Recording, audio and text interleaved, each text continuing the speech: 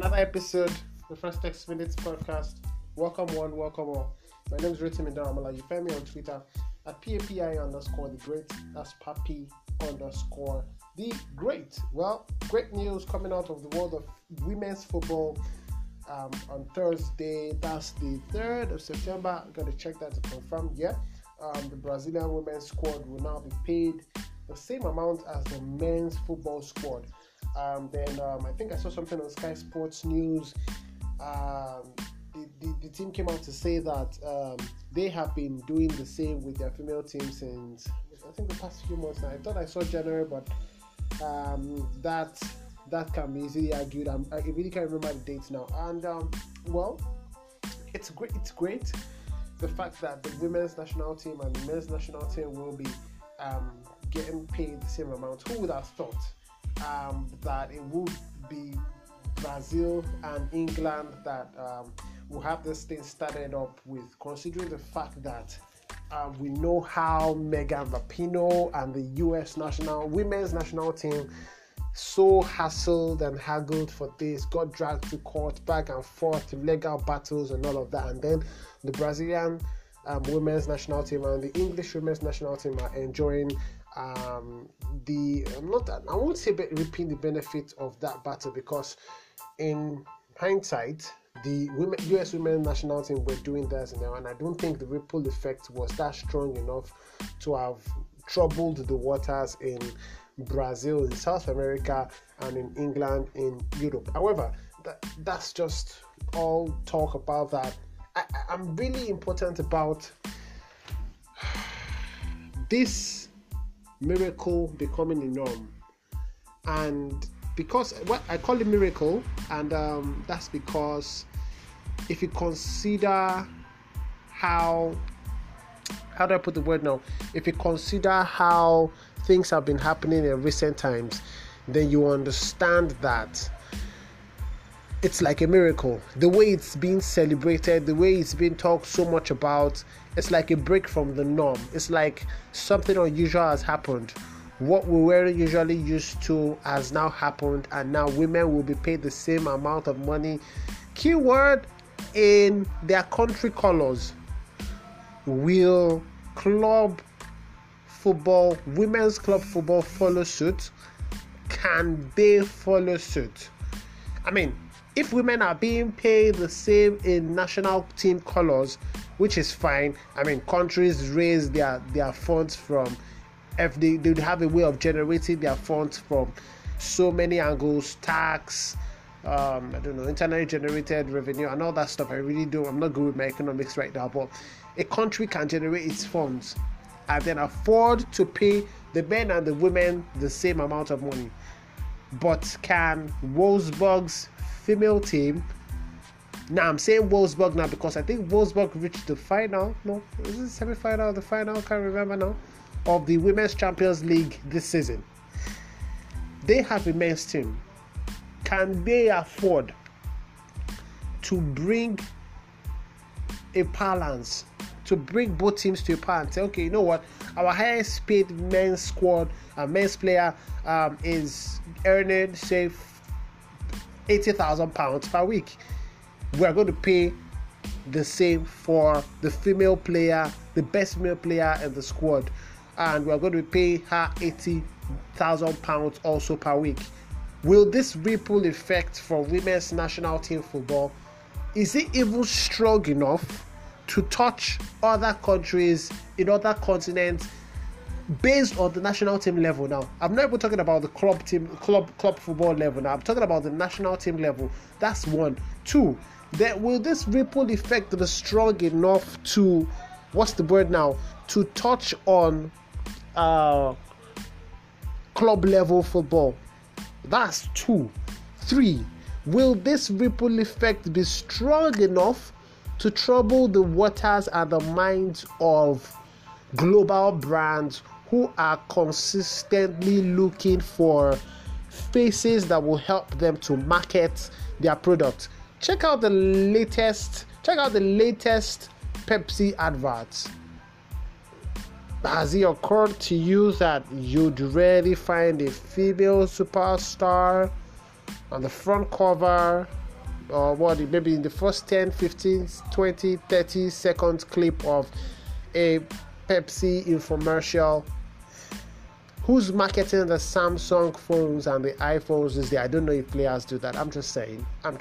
In the football world, if we're going to market a Nike Adidas shoe, who are the brands that are always front and center when it comes to trying to pass a message across to the viewers or the audience that this guy wears this shoe, it's cool. If you want to be like player XYZ or ABC, you should get this kicks too. Who are those brands?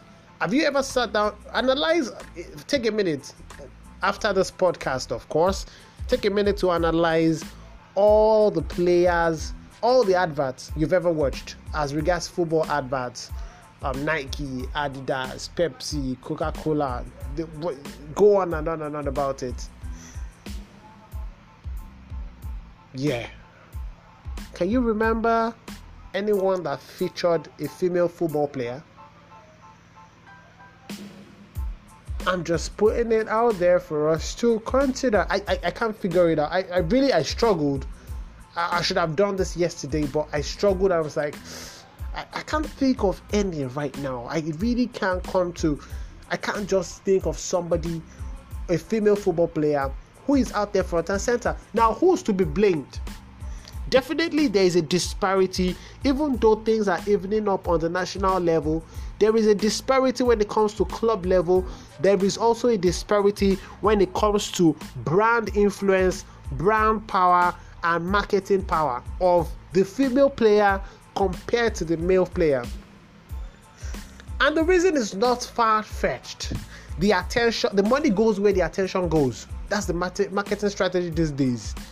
If you have 1 million followers, true followers, well, these days are buying followers and all of that. I mean, you should have a stronger amount of engagement compared to somebody who has, say, 50,000 followers. Well, I'm not really strong on the social media marketing and management thing, but you get the drift. So that's why you can imagine the amount of dollars or pounds or euros that a Cristiano Ronaldo would charge for a sponsored post compared to, say, Ada Hegerberg, or maybe the other player that Chelsea just signed, or the 3 other Manchester City players that were just nominated for the PFA Women's Player of the Year. So things are evening up at the national level, but what's the word now? I'm trying to find the word. How attractive is national football? Even men's national team football, we are still struggling to work. I'm not beating the phenomenon that happened this week up. It's fantastic. The Brazilian government chose to do that. The English government chose to do that. Now go back to the questions I asked earlier. How strong? This is a drop in the mighty ocean. How strong is its ripple effect? How strong are the waves from the ripple effect to trouble the waters at club level? I know you're going to come at me and say, and that's fine. I want you to come at me. I want us to have a discussion, and that's why you can hit me up on Twitter at PAPI_the great. That's Papi_the great. Let's talk about it. Not fight over it or hustle over it. Let's talk about it. Everybody's happy, and that's great. But what is the sustenance of this great news, of this miracle? Are we going to have next year brands tethering more towards the female than definitely towards the male? Is it going to happen? Are the brands also going to even things up? But what does it actually cost? Yeah, on national, that's why I said the national teams can do what they want to do because they generate their income from other sources. For clubs, whatever they will give the player is based to an extent on what they bring to the table. Go check I said Manchester City. Maybe that because that's where I wanted Lionel Messi to go. Go check Lionel Messi's contract. His image rights runs into the tens of millions. That's what they're paying him because of his brand. Now, are we going to get somebody Who made Messi that big? Let's speak it that way. Who made Messi so big that we can categorically say that no female player comes close? Because are we going to say it was his sex that made him that way, or because of his skill, or was it the marketers and the global brands? Who made Messi into a product so marketable that brands are thronging in their thousands to make him the face of their product? Is it a cultural thing? Is it a cultural thing that we have come to believe that the men's footballers are more marketable than the female footballers? We are celebrating a big win for Brazil and England, but how sustainable is it? 2, will other national teams adopt it? Can they afford it? National teams can afford it. We have said that earlier. Will they want to do it? In countries where the patriarchy level is so high, will they want to do it? Because normally national teams can afford to, yes, budget this. And then what of clubs? Maybe a Lyon that has won so many Champions League in so many, I think 5 in the last 9. Okay, that's for their famous French defender. I've forgotten her name, the tall, lanky lady now. She has won 5 in the last 9. Lyon have been on the road in the Champions League. Yeah, they can afford that, maybe. But I mentioned Wolfsburg. The English teams, yeah, quite alright. But let's probably bring maybe a certain Manchester City. They have a fantastic female football squad. Who's the highest paid player in Manchester City now? I could guess and say maybe Kevin De Bruyne, I think, maybe. Let's say he earns, I don't know, 250, 300 per week. What year do we have to wait for before a female player will be earning such amount as the men? Not national team football now, club team football. I'd really love to hear from you, because we're celebrating and then a whole lot of people are bashing the guys for coming out to them and everything. I'm a dude too, and maybe I'm already suspect already if you're a lady and you're listening to this podcast, but don't be triggered. Truth is, how sustainable is this? Especially when you look at entities. Can a Pepsi decide that, okay, the same amount of money I'm going to give a Mohamed Salah is the same amount I'm going to give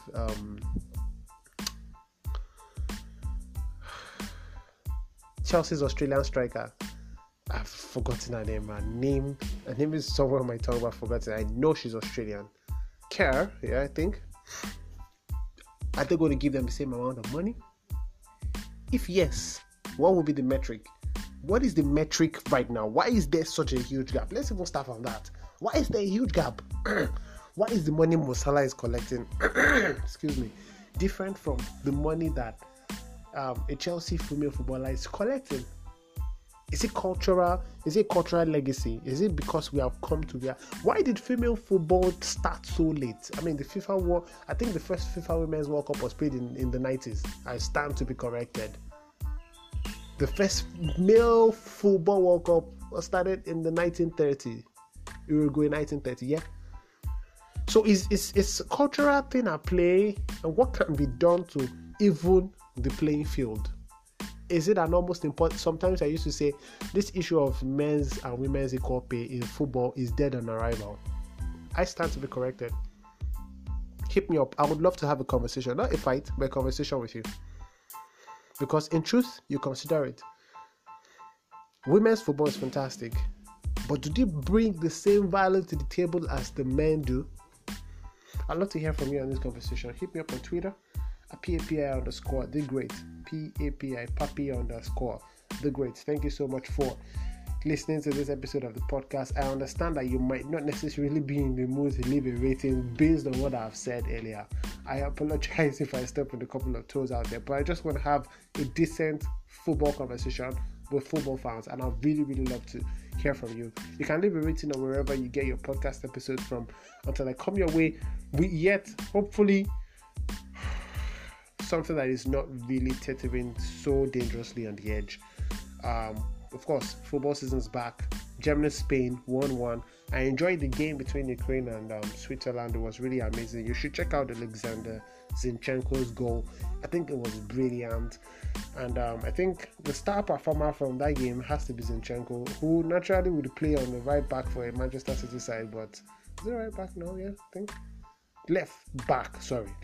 Kyle Walker is a right back. And then he was playing in the hole behind the striker as well. It is what it is. Definitely national, just what we said earlier. National football team or national team football is way different from club team football. I'll catch you in the next episode of the podcast. Peace. Whatever you're doing this weekend, I hope it's profitable. Wash your hand as always. Avoid crowded spaces unless you are trying to eat amala and ewedu soup. Even when you are doing that, try to squeeze your face mask on every now and then. I'll see you in the next episode of the podcast. Stay safe. Peace. Bye for now.